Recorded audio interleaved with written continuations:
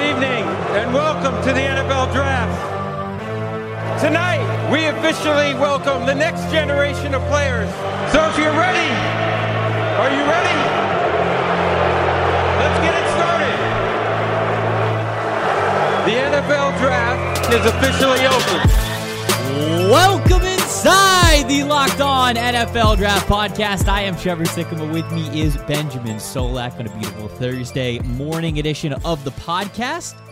We're taking a little bit of a break from our regularly scheduled final reports and rankings of the 2021 NFL Draft class to talk about some of the news, because we are football fans outside of the draft just like you guys are. And when big news happens in the NFL, we get excited and we got takes. Before we get to those, got to mention that this episode is brought to you by RockAuto.com. They got an amazing selection, reliably low prices, and all the car parts you are ever going to need. Visit RockAuto.com and tell them that Locked On NFL Draft sent you.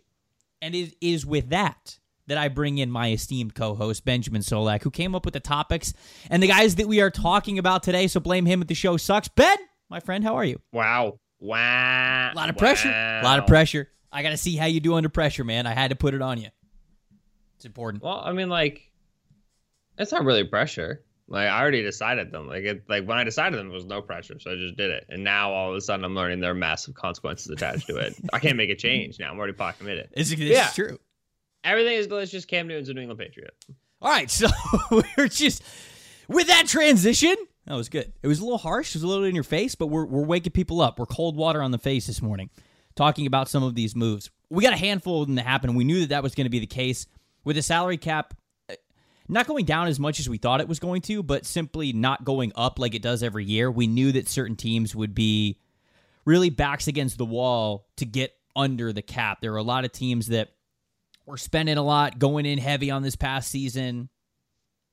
We knew that some good players were going to hit the open market, and I think that that's the case, and there are some surprising names, but we could start with Cam Newton. Cam Newton's the big one. He signs a 1-year, $14 million deal with the New England Patriots, which is a lot more than the 1-year, $1.7 million deal that he signed last year. So even for people who say, like, oh, Cam didn't show a lot, I don't know why they're making a decision, he showed a lot more than what he had in the early parts of last offseason, because he signed for a lot more money. Ben, would love to hear your thoughts on what you think about Cam Newton returning to New England. Right, so the deal is 1 year up to $14 million, which means that there's going to be bonuses structured into the contract, which will change how much Newton makes. It's worth noting for people who aren't familiar with cap structure, or contract structure, I should say, and how it affects the cap. Bonuses are categorized as either LTBE or NLTBE, which means likely to be earned or not likely to be earned. Right. And so when we have a $1 million bonus if you win the Super Bowl, that's categorized as a not likely to be earned bonus. In terms of how bonuses are characterized as not likely to be earned or likely to be earned, it happens during the negotiation, and it's a little bit arbitrary. But because obviously, 10 sack in one season bonus would be a lot more likely to be earned by Aaron Donald than Carl Nassib. I don't know why Carl Nassib is catching a stray right now. Wow. But I'm just saying. Just running Carl Nassib over with a bus this morning.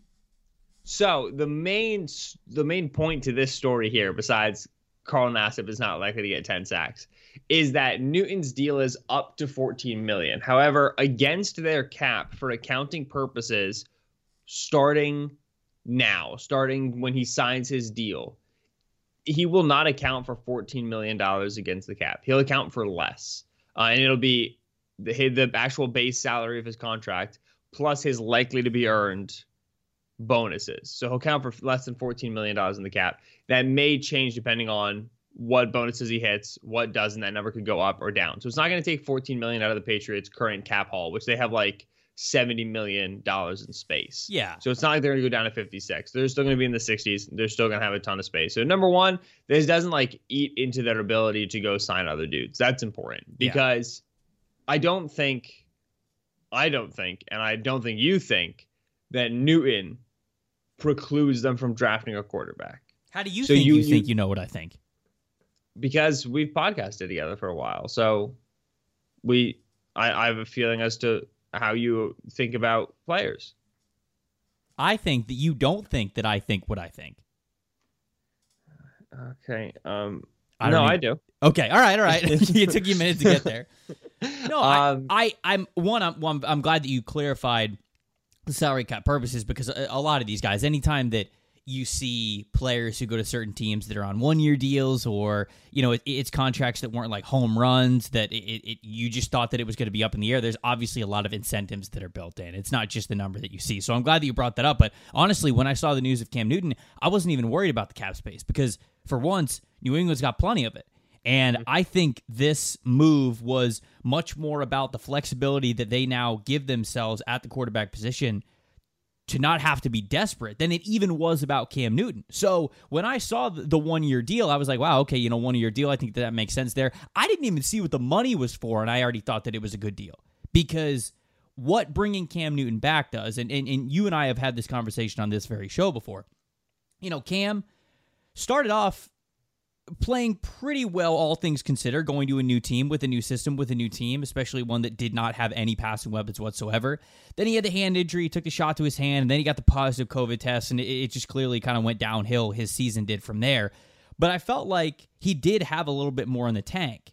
Now, is he going to be, let's invest the short-term or long-term look into our franchise for him? Okay, no, but that's not what this deal is. Instead, this is a 1-year deal that gives you flexibility and doesn't make you so desperate when it comes to either a trade for a veteran or trading up in the NFL draft. Because we went over the prop bets on Tuesday, and right now, we talked about Mac Jones's prop bet as QB5 being over under 11.5. Patriots are sitting there at 15. So what are they going to do? Trade up to go get Mac Jones? No, of course they're not. And so, at least I don't think they are. So signing Cam Newton, even if you are on the lower end of the spectrum, well, I guess if you're on the lowest, there are people that think that Cam's a bum, and those people are dumb. But if you were on the lower end of Cam as a starting caliber quarterback spectrum, this still makes sense because, like you said, the contract is worded and structured in a way that it makes sense for the Patriots. It's not like they're breaking the bank for him. Right. They get a guy who's already been in the system for a year. They hope that he's going to be a lot more healthy going into this next season. And they don't have to sit here and go, well, I guess we have to give the 49ers whatever they want for Jimmy Garoppolo. Well, I guess we have to go give the Cowboys whatever they want for number 10 overall, or et cetera, et cetera. So that's what the deal meant to me. Jeff Howe of The Athletic Boston just tweeted out, Cam Newton's deal is heavy on incentives. He'll get to $14 million if everything goes perfectly. Otherwise, it'll be much less than that, according to a source. So I'm guessing this is like, it's a lot of it's going to be playing time and availability, right? That's the main thing you would tether this to. Is like, we will pay you if you're able to stay healthy for us. What do you think? What do you think the bottom baseline of money he's getting is? Like half, like 7? I would say probably right closer to the 7 that he got. Yeah. I'm trying to remember if the 7 he got last year was real money or if it was largely incentive money as well. I think it was incentive money. I think the 1.7 that I was saying was the baseline for like where it started before incentives. Right. So that would be my guess, is that would be under 10. I also am going to take this as support for my hope, my dream of Trey Lance to the Patriots, which I think would be an extremely fun fit. Yeah. Your ideal Trey Lance, what's the word for mentor, right? Leader, coach, kind of a transition guy would be a guy like Cam Newton because of how much Lance's legs are going to be used in the game. You know what I mean? He's going to be a dual threat, especially if he lands in New England. He's going to be a very heavy dual threat quarterback. And so I love the Lance fit in New England. It's not going to happen. But they're bringing back Newton. All right, perfect. Draft Lance. You can sit him for a year. He can learn behind Cam. It's his pro day today. It's going to be great. But it's not going to happen because he's going to get drafted top 5. I don't know if he's going to get drafted top 5, man. I think he's going to be drafted way too early. I don't know. I think that there is an outside chance that this could happen. I really do think so. The Miami Dolphins ended up releasing Kyle Van Noy after finishing just the first year of a 4-year deal that he had, which was kind of a shock there, especially because I kind of thought Kyle Van Noy would be a good fit in Brian Flores' strange all over the place, attack the pocket, confuse the quarterback, kind of a defense. And I thought Kyle Van Noy would be a great fit for that. Of course, he's a former Patriots standout player. Brian Flores, former defensive coach for the Patriots. All of that was there, and I thought it lined up really well. I guess the Dolphins just really wanted the cap, and they saved some cap by getting rid of him. It was reported that they were going to get rid of him, and then they tried to trade him, but let me tell you how often that works. It never. Absolutely. Right. The second Adam Schefter... Would anybody like to give us something for this player you'll have to give us nothing for later? Right. The second Adam Schefter hits send on the tweet that you are releasing this player, it's over. It's done. Yeah. You're not getting anything for him. So, what do you think of Van Noy? And let's talk about some potential landing spots for him. Yeah, so sub 30, good pass rusher. Not elite double-digit sack pass rusher, but good pass rusher. Quality dude. Versatile leadership. Like, he's an ideal player. He's an ideal player to pick up on the free agent market, especially if you feel like you're a competitor and you need to improve that edge spot. So to me, Baltimore is the number one place. Yep. Versatile outside edge who can rush the passer and who can drop. They're probably going to lose Tyus Bowser in free agency this year. Now, they're going to lose Bowser because they don't want to pay him the money necessary to keep him. Van Noy, I would imagine, it's going to cost more than Bowser. So it's a little bit like, if they're not going to spend that money on Tyus Bowser, why would they then spend it on Van Noy? So maybe not. With that said, I think that Van Noy is a good fit there. Van Noy is a good fit in Carolina, where they've got a ton of fungible money. He might be a good fit for the Jets if you just want to make him a permanent outside rusher. They've obviously got a ton of money, so you can see that being a thing. The Bengals will also have a ton of money, about to lose Carl Lawson. Again, they can go after it, but those aren't perfect scheme fits. I would say that his best scheme fits are going to be Baltimore, Carolina. I have down outside of Baltimore, because I had Baltimore down. I thought about him getting with Vance Joseph out in Arizona, because they're probably going to lose Hassan Reddick, and I think Hassan Reddick might really be able to capitalize in the 12.5 season. So that's a very good one. You could probably get Kyle Van Noy for less than that, you would assume. So I like him with Vance Joseph, right, and J.J. they're out Watson here, there, Chandler Jones they're out there. Here acting like they're competitors, right? So they would do this, right? Yeah. And then the other one is maybe the Chicago Bears, because you're probably losing Leonard Floyd. Leonard Floyd actually really figured out how to be a better pass rusher this past year. So. With the Rams. Oh yeah, with the Rams. Sorry. No, I didn't mean Chicago. I meant the Rams. My bad. You were thinking Leonard Floyd and just immediately projected onto Chicago instead of the Rams. I immediately thought of Leonard Floyd in the Chicago jersey. So no. I'm thinking of Los Angeles, even though that would be an interesting cap circus for them to do. But Leonard Floyd had a really nice year as an outside pass rusher for them, and I feel like Van Noy could be a fit. It's tough because a lot of the teams who have A, cap space, and B, a needed edge, don't use their edges like Van Noy needs to be used. Right. So I look at Cleveland, I look at Seattle, I look at even the Chargers, who might lose Melvin Ingram, and they just don't drop their edges enough, right? Even I thought Denver, about the Chargers, but I couldn't get the fit. Yeah, and that's the problem is if Van Noy is going to be valuable to you, such that you're willing to pay him the money necessary to bring him in, because I think he's going to command a decent amount even in this weird year. You got to be able to drop him to maximize him. So, I mean, there's no team that should be out on Van Noy, because there's a lot that he does well. And if he's going to be cheap in this weird cap year where everybody's going to be cheap, then he's probably going to be a value no matter what. But I think, his best scheme is going to be Baltimore or Carolina. Arizona's a really good one, too. What about John Brown, the speedy deep threat wide receiver released by the Buffalo Bills? Now he's on the open market. What about some target teams that he could be joining? Well, are you surprised that he was cut? I did not see this coming. So, yeah, I guess so.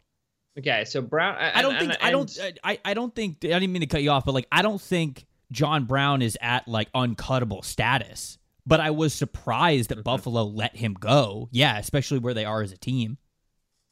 Right. So Buffalo just re-signed Matt Milano, $11 million per 4-year contract, $24 million in guaranteed money. He is one of their key defensive players. They paid him as such. Before that, the writing was on the wall a little bit because they cut Vernon Butler, they cut Quentin Jefferson, they restructured with Mitch Morse, and then they cut John Brown. And John Brown was worth $8 million in cap space when they cut him, which is a good amount, especially for a player like John Brown. You know what I mean? Like chunk. that. Yeah. So I get it in that regard.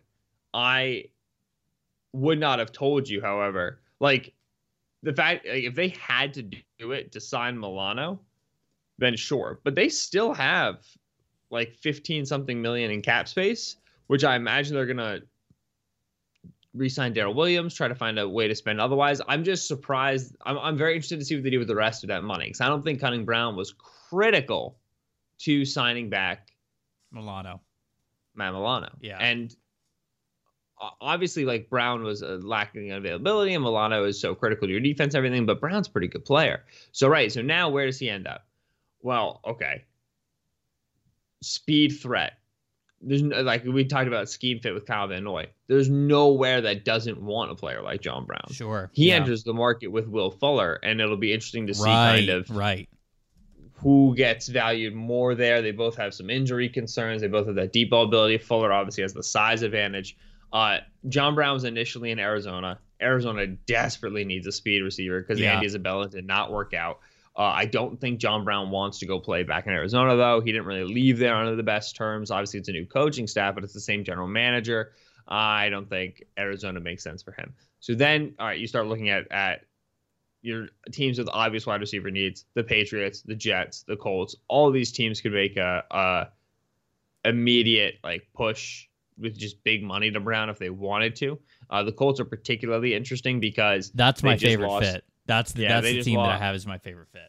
Right, exactly. Like a really good way to pay 80% of what you were going to pay T.Y. Hilton and get 80% of what T.Y. Hilton was going to give you is by signing John Brown. You know what I mean? Like, I think that makes a lot of sense, especially for they have Pittman, they have Pascal, they have Jack Doyle. They need that player who's got speed. Go ahead. Finish. I think Indianapolis is a very good one. I think Miami is a great one. Miami does not have a speed element on the receiver room right now. Okay. They have all size on the outside.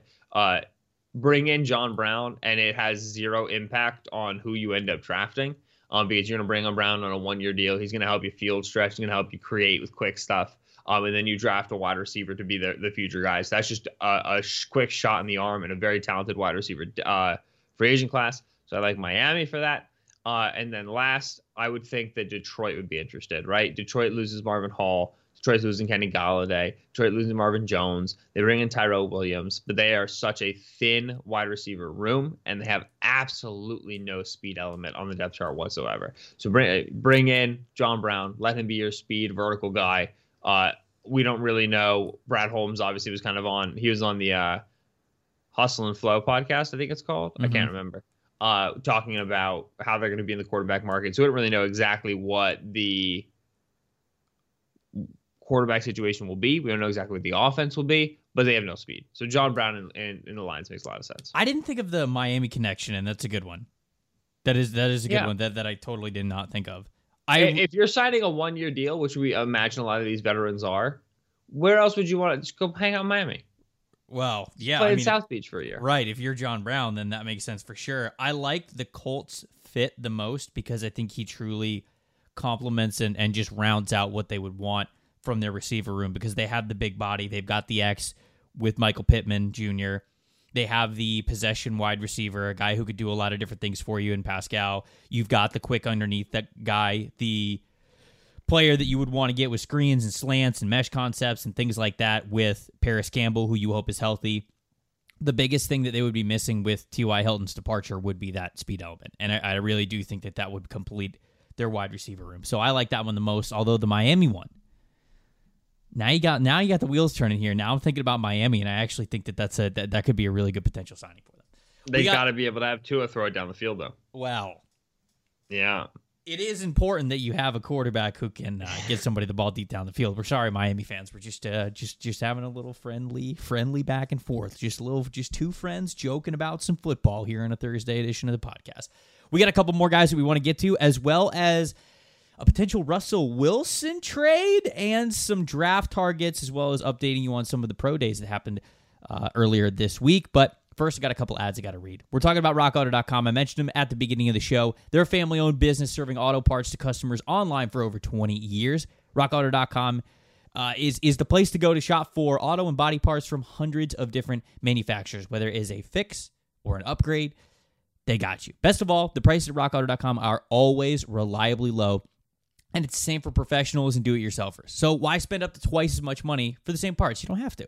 Go to rockauto.com right now. See all the parts they have available for your car or truck. Right, Locked On NFL Draft in their little How Did You Hear About Us section. So they know that we sent you over there. They've got an amazing selection, reliably low prices. All of the car parts you are ever going to need over at rockauto.com. And then I also got to let you guys know, we got to give you a Built Bar update. We've been telling you about Built Bar. It's the best tasting protein bars on the market for a while now. Built Bar is the amazing low-calorie, low-sugar, high-protein, high-fiber, amazing-tasting protein bars with 100% chocolate in all of their bars. Now, it's time to find out which Built Bar is the best, because it is Built Bar Madness. You can go to BuiltBar.com or on Twitter at @Built_bar to check out all of the matchups for the different flavors of bars. Remember to use the promo code LOCKEDON20 to get 20% off your next order over at BuiltBar.com. You could order a single flavor box, which comes with 18 different bars. You can also mix flavors in a single box. So you could, if you haven't tried it before, you could try a bunch of different ones. Use the promo code LOCKEDON20 to get the 20% off on the next order at BuiltBar.com, and check back in to see who won every day's matchup over at BuiltBar.com and at Built_bar on Twitter. We'll be back right after the break.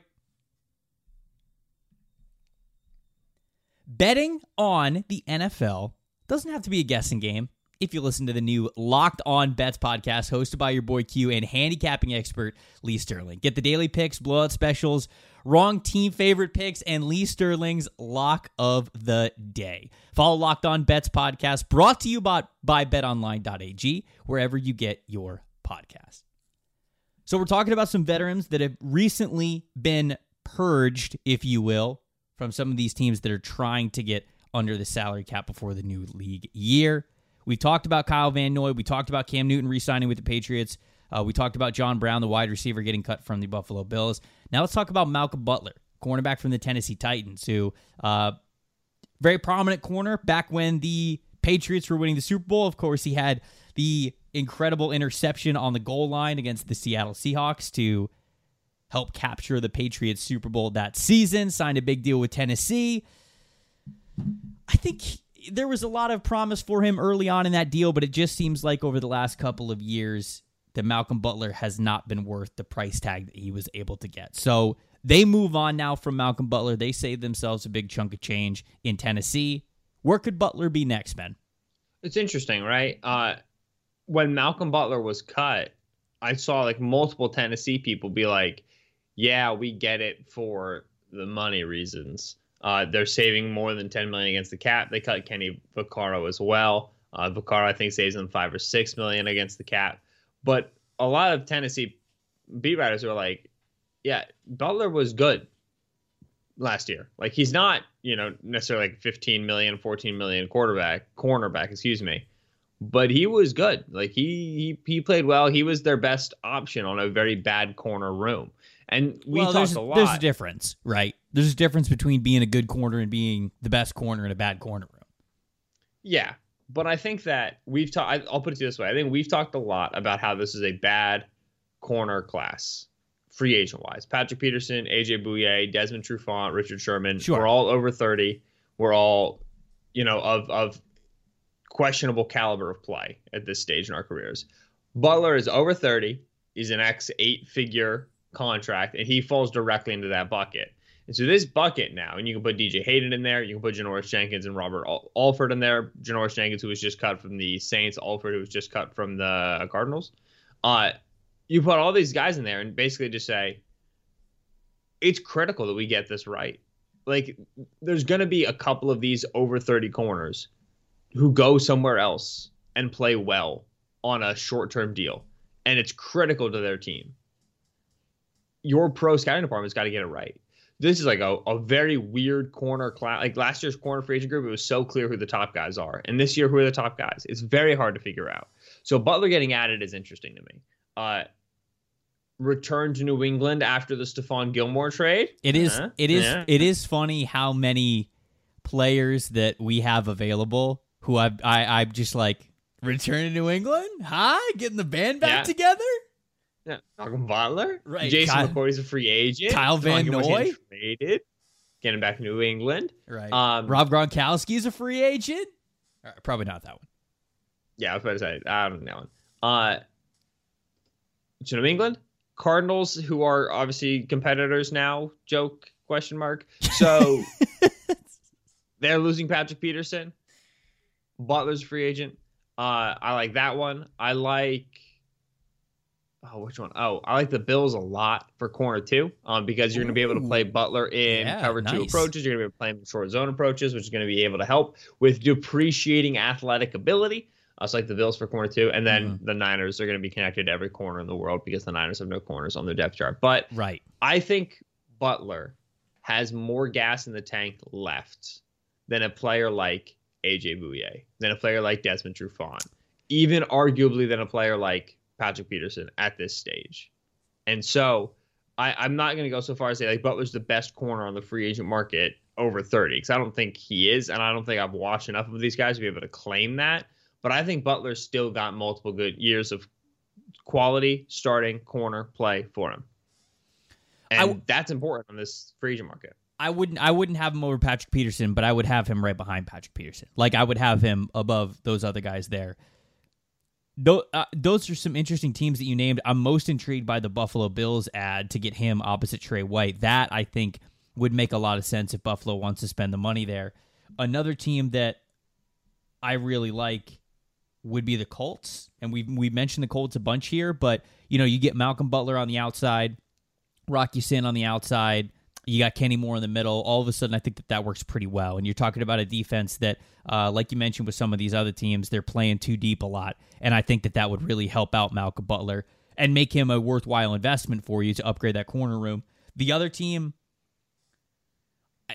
I don't really know if this makes sense for Malcolm Butler himself, but the Texans need corners bad, so I think that they've got to at least look at a corner upgrade, and if they don't want to spend big money on what might be Richard Sherman or Patrick Peterson, Malcolm Butler might be the sweet spot for them. But they have to upgrade corner. Their corner room is so bad. That's a situation wait. The Texans defensive coordinator is Lovie Smith. Correct. I didn't think it was this bad. Yeah. Yes. How did I miss this? Yeah. What? It's bad. Every bad. single Texans coach makes absolutely no sense to me. And Correct. then also Pep Hamilton is there as the passing game coordinator. And I think that's awesome. I feel so bad for Pep. Pep's just trying to get a job, man. Pep's trying to be an offensive coordinator. Abolish the Texans. That's the only thing I have to say to that. Lovie Smith in 2021. Bad. The second I saw that news, though, I went, yep, I get it. Makes total sense. Makes 100% sense for everything that we've seen from the Texans. We are soft-spoken. We're gonna have interim head coach Lovie Smith in the year 2022. That's unbelievable. That experiment failed in Tampa like 4 years ago, and he's the same guy. So I don't know what to tell you. He failed at Illinois. Didn't he kind of succeed at Illinois though? Didn't he have some big wins? No. Yeah, they were physical and but didn't they have an 8-game turnover streak or something? Someone please force me to retire. And he's out there being the associate head coach and the defensive coordinator of the Houston Texans. Imagine you're a rookie and Lovie Smith is like, all right, time to install our defense. We're gonna base out of Tampa too. I'd be like, you're old. No, we can't do this. It's not gonna work. Let's talk about Mitchell Schwartz next, because the Chiefs released their starting offensive tackles, in which I made a funny Super Bowl joke about on Twitter, and then Chiefs fans got very mad at me because I didn't bring full context into it. Yes, I realized that Eric Fisher tore his Achilles on the other side of 30. Yes, I realized that Mitchell Schwartz had the back injury, and he's even contemplating not playing again. I realize this. I'm here to get jokes off. You guys know this. Mitchell Schwartz, been one of the best right tackles in the game for the last 3 years. There was a point to where I think that he had 70 consecutive games played. He was an Iron Man. Then all of a sudden in the beginning of, or the middle-ish of this past season, he had a back injury that kept him out for second half of the season, for the playoffs, for the Super Bowl run. And now they released both Eric Fisher and Mitchell Schwartz, who didn't even get to play in that Super Bowl game in which the Tampa Bay Buccaneers were victorious. So Mitchell Schwartz is an interesting case because if the back checks out, this is one of the best right tackles in football, right?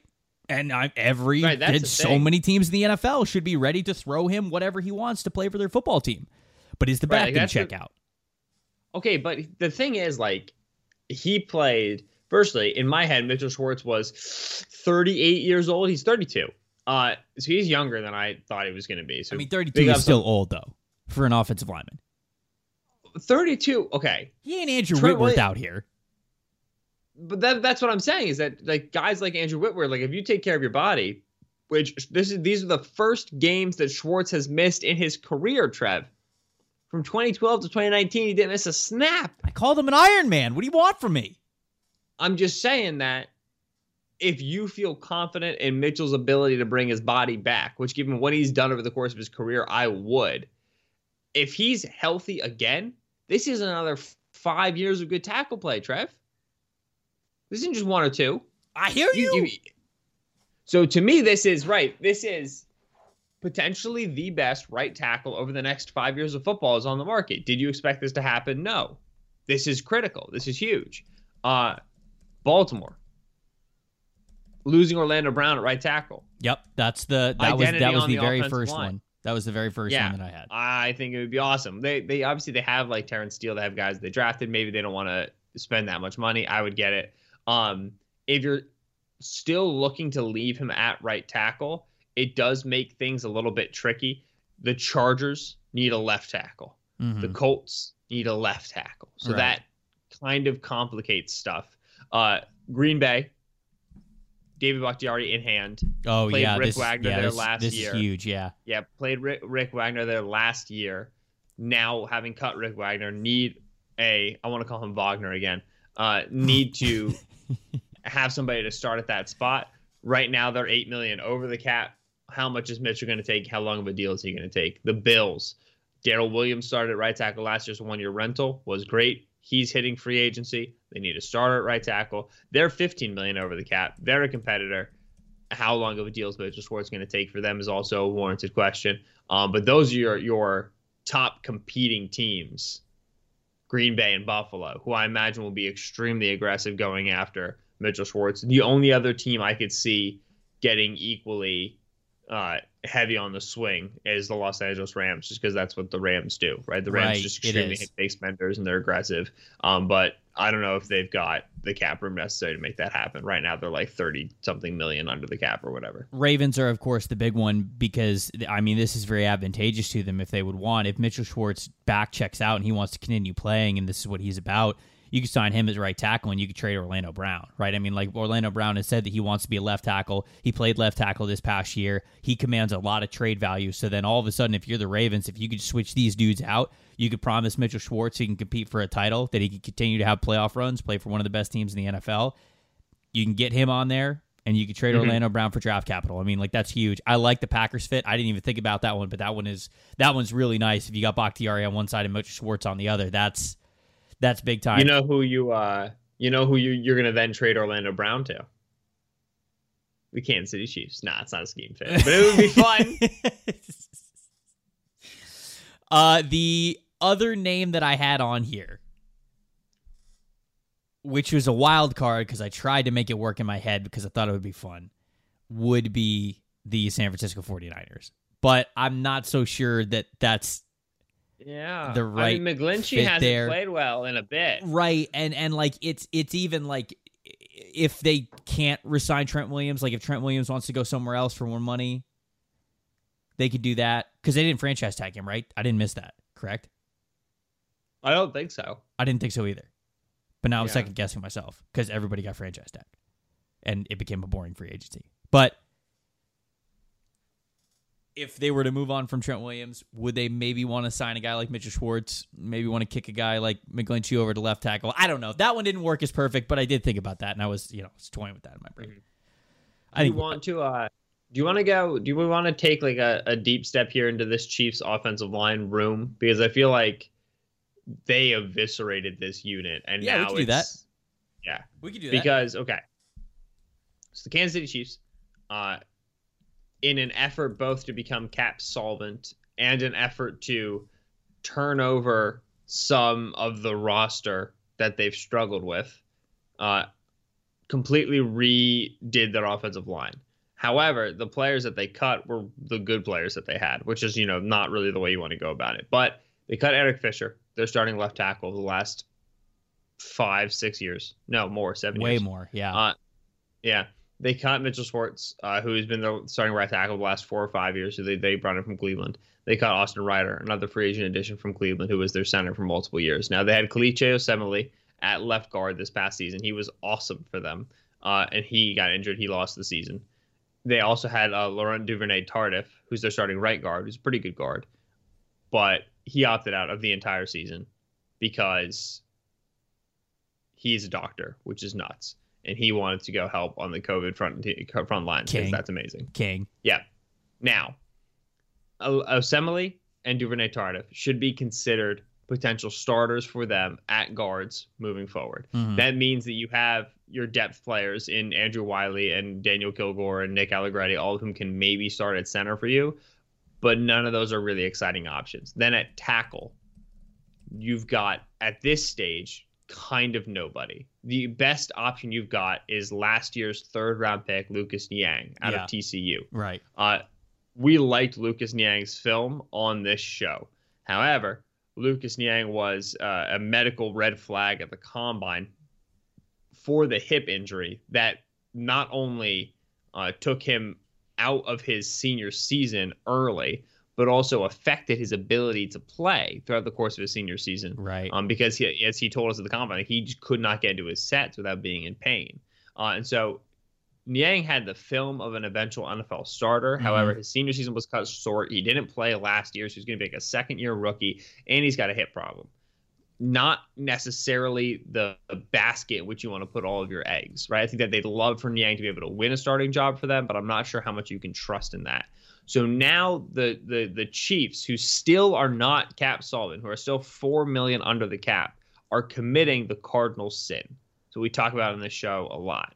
You don't want to walk into the draft pigeonholed for a position in your first round pick. And certainly when you're picking at 31, it matters a little bit less just because you're not talking about, we're going to pass up a top 10 player because we need to pick a corner at 14. Like, no, it's not like that because you're at 31. So like the board's going to settle out a little bit and it's going to start to deviate. It's going to start to be who do you have ranked higher versus other teams, so on and so forth. But all of this to say, at this stage, it's not like the Chiefs can go out and sign in free agency clear starting offensive tackles or clear starting guards. Right. So it feels to me like they're going to be pigeonholed into offensive line at 31, and that's not where you want to be as a team. It's not where you want to be as a team, but it's not the worst spot in this class, at least the way that we kind of project it, right? I mean, when you look at the top offensive tackles, okay, yeah, Penei Sewell's going to be gone. Rashawn Slater's going to be gone. Probably Christian Darrisaw, Tevin Jenkins are going to be gone, but there are some other names who could very well be around at the back end of the first round. Jalen Mayfield, Samuel Cosme, Dylan Radins, Liam Eichenberg, Alex Leatherwood. There's some guys that you could draft a little bit later if you wanted to. James Hudson, Braden Christensen. Like, I feel like, no, of course it's not ideal. You never want to go into the draft thinking if we don't address this, we're screwed. But it's not the worst year to be in this situation for the Chiefs. Okay. Who are you hoping is there at 31? Because if you're going to play tackle, I made the Orlando Brown joke, right? Like the Ravens call you up. They say, send us 31. We'll send you Orlando Brown. He's going to play left tackle for you. In theory, if you're the Chiefs, you're like, sick. Yeah, done. No, I mean, I'm doing that in a heartbeat. Are you? If I'm the Chiefs? Yes. Who else are you going to get at 31? Who's going to help you compete? My issue is that Orlando Brown is 350 pounds. And I don't know if in this offense where we're running 10 bajillion screens, we're running a lot of play action off of zone. We're running the ball off of zone a lot, period. And we're leaving you on an island a lot. That's where you want to be playing Orlando Brown. To me, you've got to be very light, very quick on your feet. You got to be able to deep set in this offense, right? Think about Patrick Mahomes on those deep dropbacks. Think about all the 5-man protections. You've got to be able to get vertical sets deep. Orlando Brown is a short set, jump set player. He's very talented. I'm not sure it's a good scheme fit. They might be in trouble with Niang then. as well. Right. Well, that's because I felt like pass sets were something where he needed to get better anyways. Like even like health, even if fully healthy. Right. I don't know how well you're getting a smooth pass protector at 31. How much did Christensen weigh? Because Christensen's a smooth mover. I don't think they've had the BYU Pro Day yet for Christensen. We got he's him 6'6", 300. We got list him at 6'6", 300. Okay, but like, I mean, he's more of a zone tackle, so you could prioritize him as an option if you wanted to. I mean, James Hudson, I think, has got some athleticism too. He's 6'4". Right. We got him listed at 6'4", 300. Are these 31 overall guys for you? No, but if you're the Chiefs, you're picking at 31 and then what? 63? Right. Going back to the well, you got to go again. So yeah, you're basically just like hoping that Christensen's going to make it to 63. And at 31, who are you targeting? Mayfield, Cosme? Right. I mean, like Tevin Jenkins if he's there. Jalen Mayfield, I think certainly. Cosme because I think he moves well. Yeah, those probably be the big three. Is Tevin Jenkins, Jalen Mayfield, Samuel Cosme. Those are who I'd target.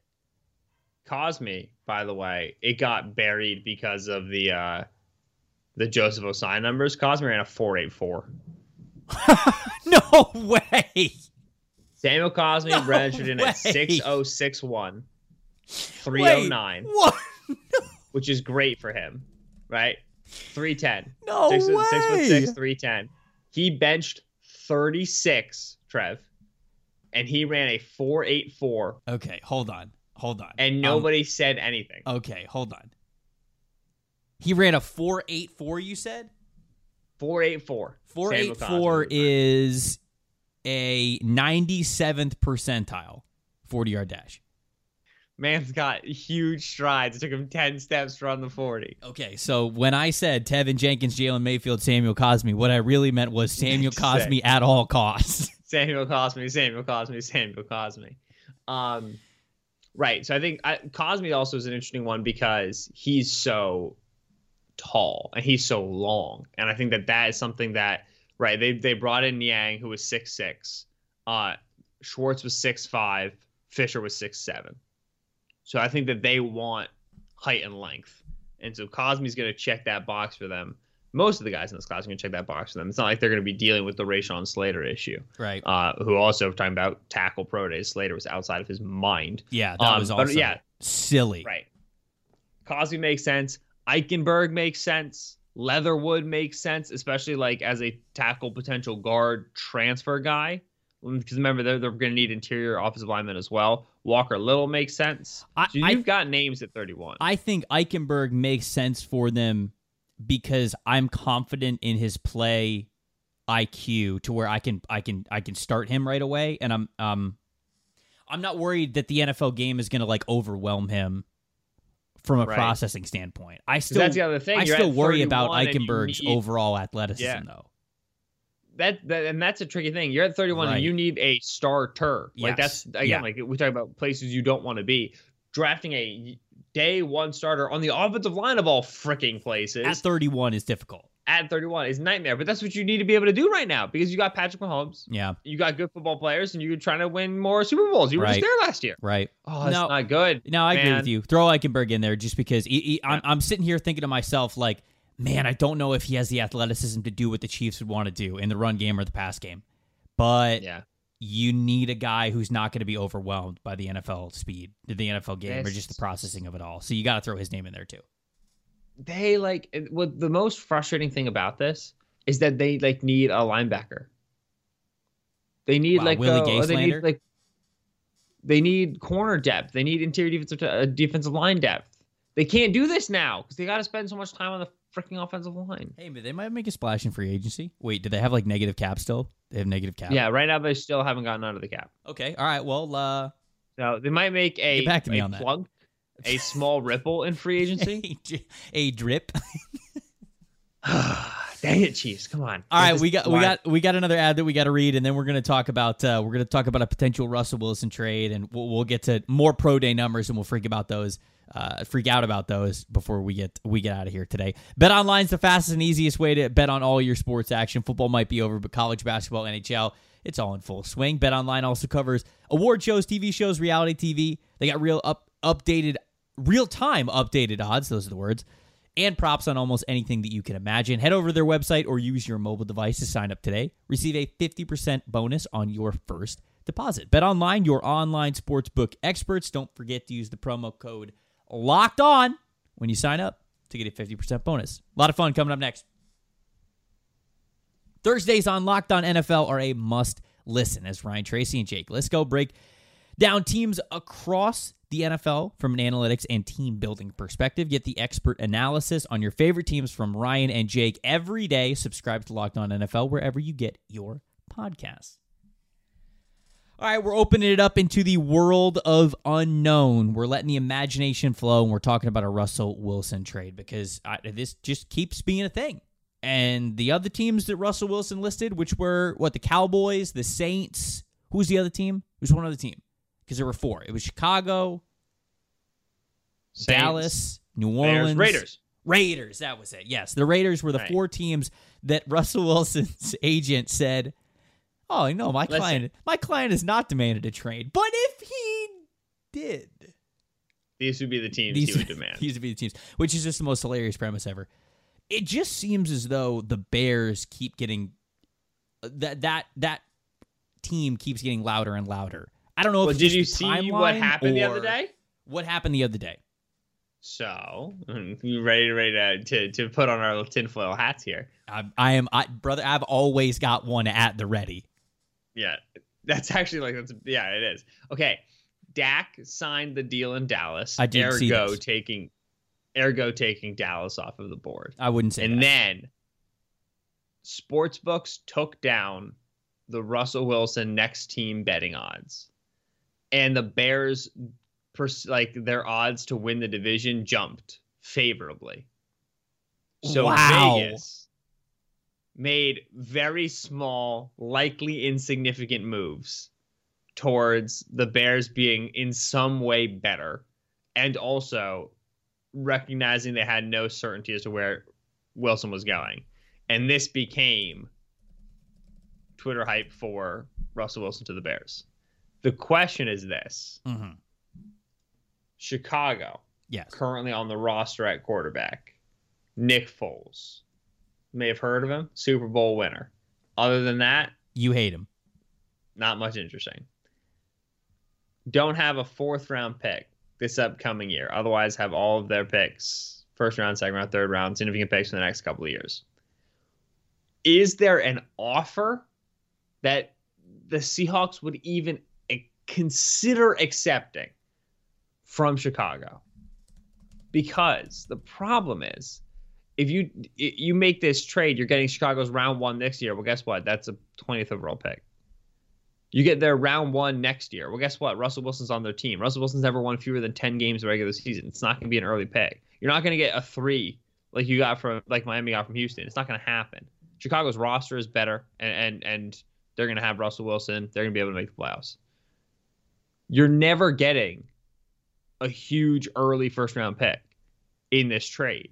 So you'd have to just trade for stuff to subsequently then try to trade up to subsequently go get a rookie quarterback who, let's be honest, isn't going to become Russell Wilson. Correct. So I don't know if there's any deal that Chicago can even make, even strap together, that would subsequently get Seattle's attention. And when I think of being able to make ridiculous deals that would actually get people's attention, I'd go to you. So my question to you is, if you're the Bears, how do you make this happen? All right. Nick Foles. That's it. No, I'm just kidding. Nick Foles, a first and second round pick this year. A first and second round pick next year. Oh, man, you probably have to give up. I'm looking at their roster. I'm like, who else can you throw in? And the only name that makes any sense at all that moves this needle for Seattle is Khalil Mack. That's it. And you're not moving Khalil Mack. I think even then, how much is Khalil Mack moving the needle for you? I mean, it's still Khalil Mack. Let's be real here. Okay, it's still Khalil Mack. The Seahawks have absolutely no they have no pass rush right now. So, like, Khalil Mack automatically increases their pass rush tenfold, if you ask me. Khalil Mack is over 30 and hasn't had double-digit sacks since 2018. It's still Khalil Mack. I know. I'm just saying. I think that right now Khalil Mack's name is a little bit more juicy than like actual Khalil Mack. And this is are you saying this on the side of Chicago give him up, or are you saying this on the side of this doesn't do anything for Seattle? It's not that it does nothing for Seattle. It's that if Seattle's like, all right, what's our cornerstone of the Russell Wilson trade? It's like, oh, Khalil Mack. Man, I don't know how much Khalil Mack's going to matter to you if you don't have a quarterback, which you're trading Russell Wilson. And for Nick Foles, guess what you don't have? A quarterback. I don't think Mack is like Aaron Donald level of being able to take over a game and, just a defense, this, make you a dominant defensive unit. No, I don't think he's that player. So I don't know. To me, it's not enough of a cornerstone. You know when I think that this deal fell through? That this potential deal fell through with Seattle? When they traded 2 freaking first-round picks for Jamal Adams. Because I can't envision, like what you said here. Trading Russell Wilson, having a trade of Russell Wilson on the table for 2 first-round picks, 2 second-round picks, and maybe even a 3rd first-round pick. All that does is get you back to basically where you were before the Jamal Adams trade. They don't have a first-round pick this year. They don't have a first-round pick next year. So even if you get Chicago's later first-round picks, it's not like you have 2 first-round picks. You just have 1 first-round pick. So if the Seahawks never made that egregious Jamal Adams deal, then all of a sudden we might be sitting here talking about a conversation. But I don't even you're right. I'm trying to conjure the best deal that I possibly can, and even then, I don't know how it makes sense for the Seahawks, even if you're giving them an insane package, because what did you say the dead cap hit was on Russell Wilson? It's like $40 million this year if they trade him, right? $39 million if they trade him, $33 if they just keep him. So it would cost $6 million to get rid of him. So you would be having Russell Wilson $40 million on your cap for him to not play on your team, and then to simply have 1 first-round pick, and it's pick number 20. I don't care how you spin it. I don't care what else you're getting, because next year it's the same thing. You don't have a first-round pick. You get the Bears pick, and if you trade Russell Wilson, like you said, mid-20s, it don't matter. These are not quarterback impacting picks that you're getting here. So you're gonna trade you're gonna get all of Chicago's future first and seconds.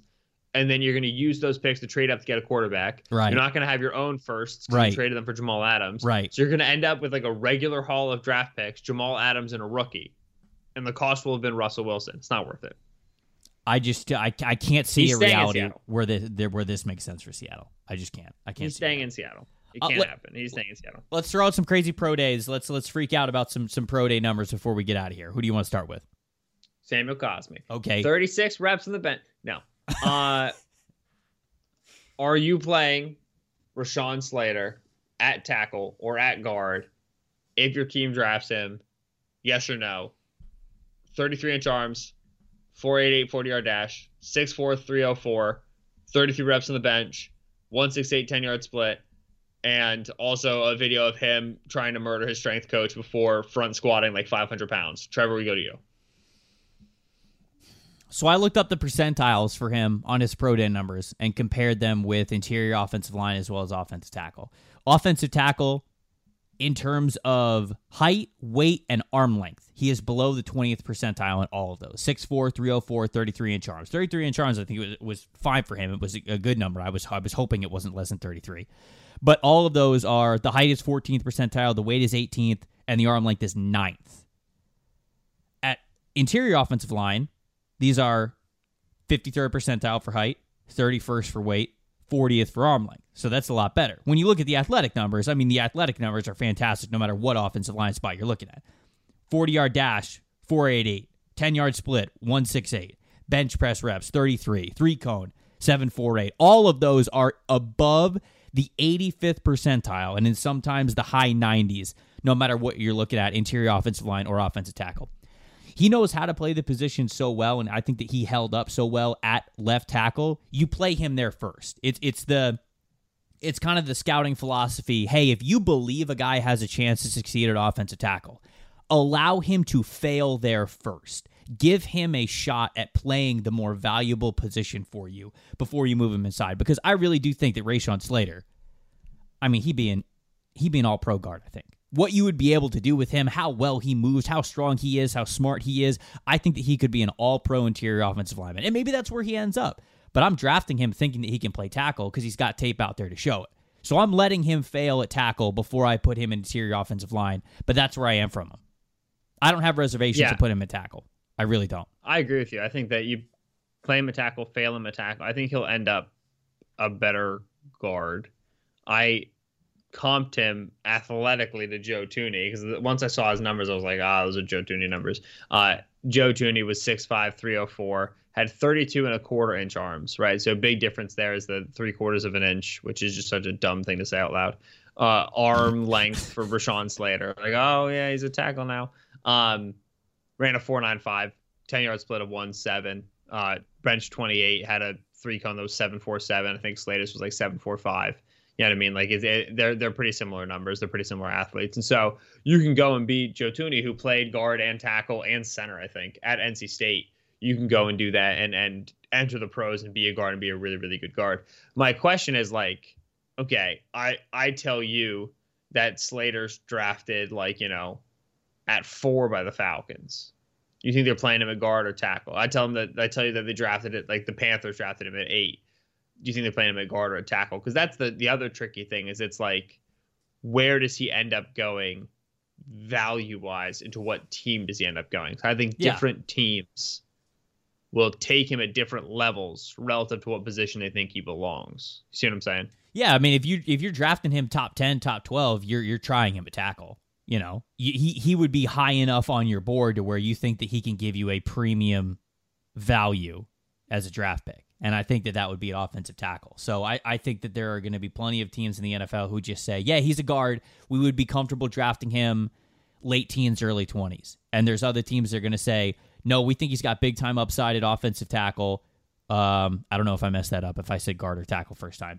I would say interior offensive line, late teens, early 20s. But if a team views him as an offensive tackle, they're going to look at his movement abilities. They're going to say, this dude is an athlete. We could play him out at offensive tackle in our system. That's going to be fantastic. We would draft him in the top 15. So I just think that it's going to be different for every team, however you look at him. There's going to be some teams that don't think he can play tackle. There's going to be others that do. And those that do are going to have him higher on their board. That's just what I think. Who's another guy we're looking at? All right. I want to make you make a prediction multiple months out, which is unfair. You ready? Great. Yeah. Yesterday, Texas edge Joseph Ossai at his pro day. 6'4", 256 pounds, 33 7/8 inch arms. Ran a 4.63 40, 10.11 broad jump, 41.5 vertical jump. Insane.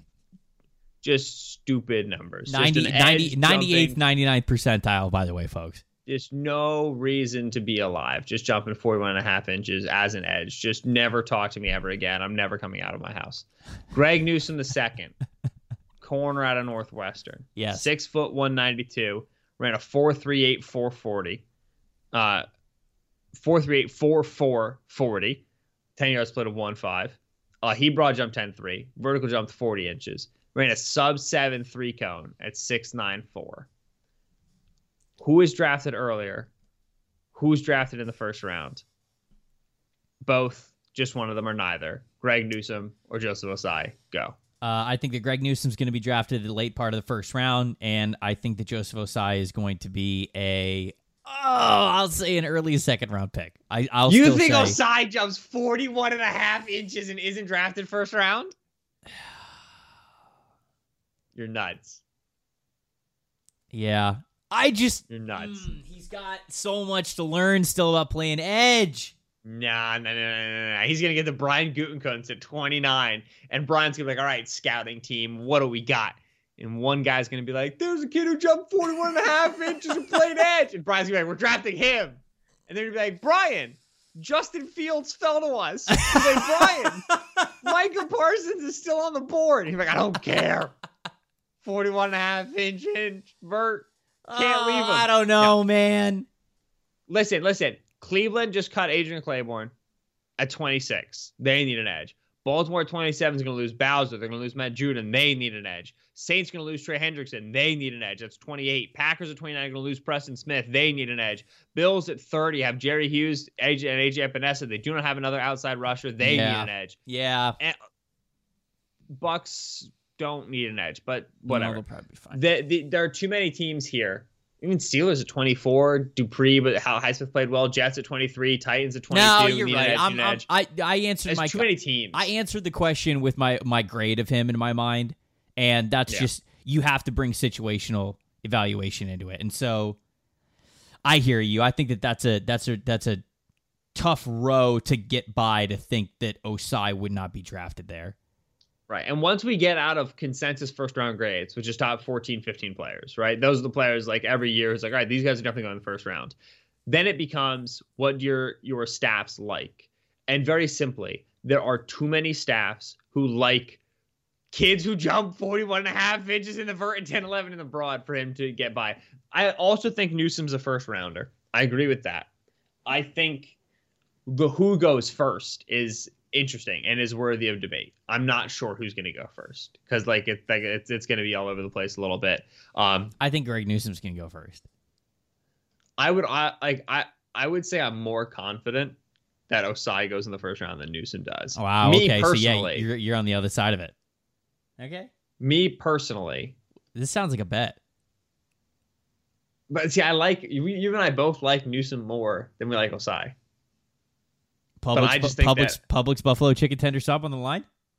Oh, I want a Publix buffalo chicken tender sub right now so badly. Yes. Okay. Osai, Newsom drafted first. If Osai's drafted first, you owe me one. If Newsom's drafted first, I owe you one. Deal. Joseph Osai, baby, jumping out the gym. That Brian Gutekunst little bit right there was just that just killed me. Drafted him, baby. Let's go, athletes. That was fun. That was a good change of pace podcast. Hopefully you guys enjoyed it. We got one more episode that we've got. Actually, we're releasing it the same day because we're releasing this Friday morning. We're going to release Fan Friday later today because we had a little bit of a scheduling conflict. Had to push things back. Our apologies. But hopefully we made up for it with the good content. Make sure you get your questions in on Twitter, on Instagram. Find us, Trevor Sikkema, Benjamin Solak. You can get your questions in there. We haven't done the podcast yet, so even when this releases, you can go hear it on Twitter, and we'll probably be keeping it a little bit longer before we record. So get it on the show. Get your Fan Friday questions in there.